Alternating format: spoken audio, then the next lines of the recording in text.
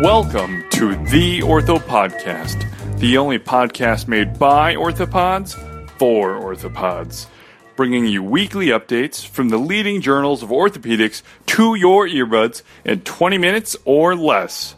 Now let's begin.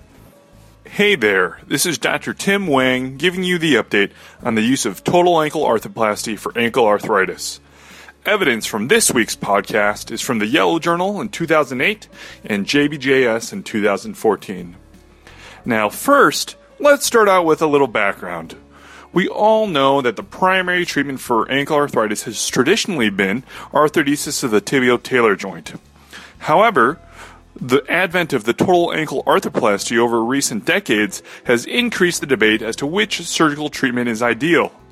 Long-term studies of patients receiving ankle fusions have revealed degeneration of adjacent joints, such as the subtalar, chopart, and midfoot joints, at around 10 years post-operatively.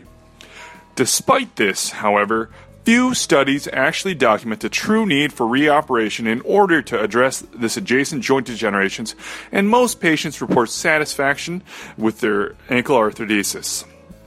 The majority of cases of ankle arthritis are sequelae of old trauma, roughly 70%. These are most commonly due to either your run-of-the-mill rotational ankle fractures or chronic ankle instability. Treatment options for ankle arthritis range from symptom management with NSAIDs and steroid injections to arthroscopic debridement, microfracture, allograft arthroplasty, or joint arthrodesis. Ankle replacements were introduced as an alternative to fusion in order to preserve tibio-talar motion. When compared to the knee or hip joints, the ankle joint actually has a smaller total contact area, approximately a third of that of other joints, implying greater peak contact stresses at a given point. Surprisingly, though, the thickness of the articular cartilage of the ankle is actually thinner than that of the hip or the knee. Initial designs for ankle replacements in the 1970s were highly constrained and cemented hinge joints. However, these implants had high failure rates with subsidence, loosening, and persistent pain. Now that we look back and smack ourselves in the head, duh! We have now progressed to the third generation of total ankle arthroplasty, characterized by the need for anatomic gap balancing, use of intrinsic ankle ligaments to maintain stability, and minimal tibial resection. This takes into account a lesson learned from past generations, that excessive tibial resection leads to subsidence of the implant through the softer bone of the distal tibial metaphysis. The STAR prosthesis is currently the only ankle system approved in the U.S. by the FDA. Current meta-analyses have demonstrated revision rates between 10 and 15% for these third-generation ankle arthroplasties. Younger patients more commonly demonstrate increased osteolysis, while patients with rheumatoid arthritis have greater satisfaction scores. Worse outcomes have been shown if coronal plane imbalance is greater than 15 degrees. The most frequent complications are wound healings and occur in up to 15% of patients. Insinuating meticulous handling of the soft tissue is a requirement. Sensory deficits can occur in up to 20% of patients, affecting the superficial and deep perineal nerves. There also appears to be a pretty steep learning curve, with complication rates of up to 50% if the surgeon is inexperienced. Component failure now is most commonly attributed to talar component loosening or subsidence. This week's article is from the January 2014 episode of JBJS American, entitled Intermediate Term Results of the Total Ankle Replacement and Ankle Arthrodesis. This is a multi-center study out of the Canadian Foot and Ankle Society, performed as a prospective cohort study. Prior studies that directly compare outcomes between ankle fusion and ankle replacements have had small sample sizes, all less than 100 patients, and have shown overall similar clinical outcomes between the two groups. A single randomized study demonstrated improved function score and similar pain scores at the 2-year post-op mark for those receiving arthroplasties. In this week's article, the authors present the largest sample size yet published, with a total of 321 patients achieving the final follow-up at 5 years. Patients were included if they presented with symptomatic end-stage arthritis with failure of prior non-operative treatments. Patients were excluded if they had significant avascular necrosis of the talus, prior infections, Charcot arthropathy, or had BMI greater than 35. The decision for ankle fusion or replacement was made on a case-by-case basis after discussion between the patient and their surgeon. Generally speaking, though, ankle fusion was recommended if the patient was younger or had compromised soft tissue healing capacities such as smokers or diabetics. Ankle replacement was generally recommended if the patients were greater than 65 years old.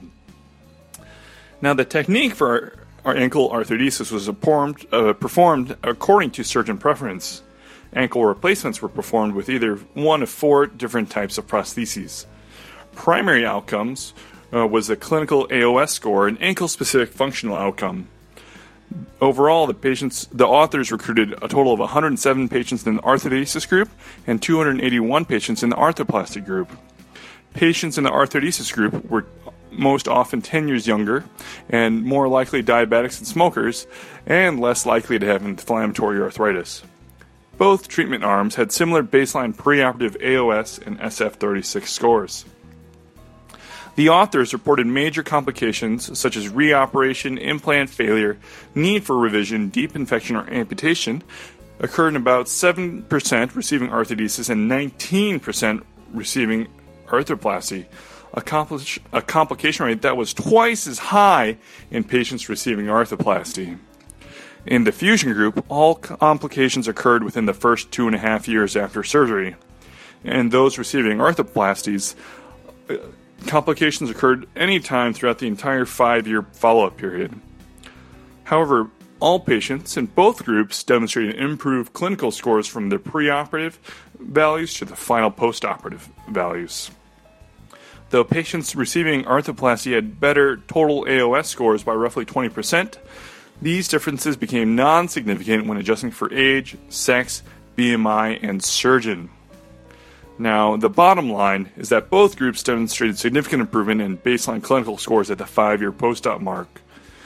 Though the raw data demonstrated improved outcomes in those receiving ankle replacements, adjusted analyses demonstrated significant proportion were rather due to patient and surgeon characteristics, ultimately demonstrating similar clinical outcomes between the 2 treatment arms.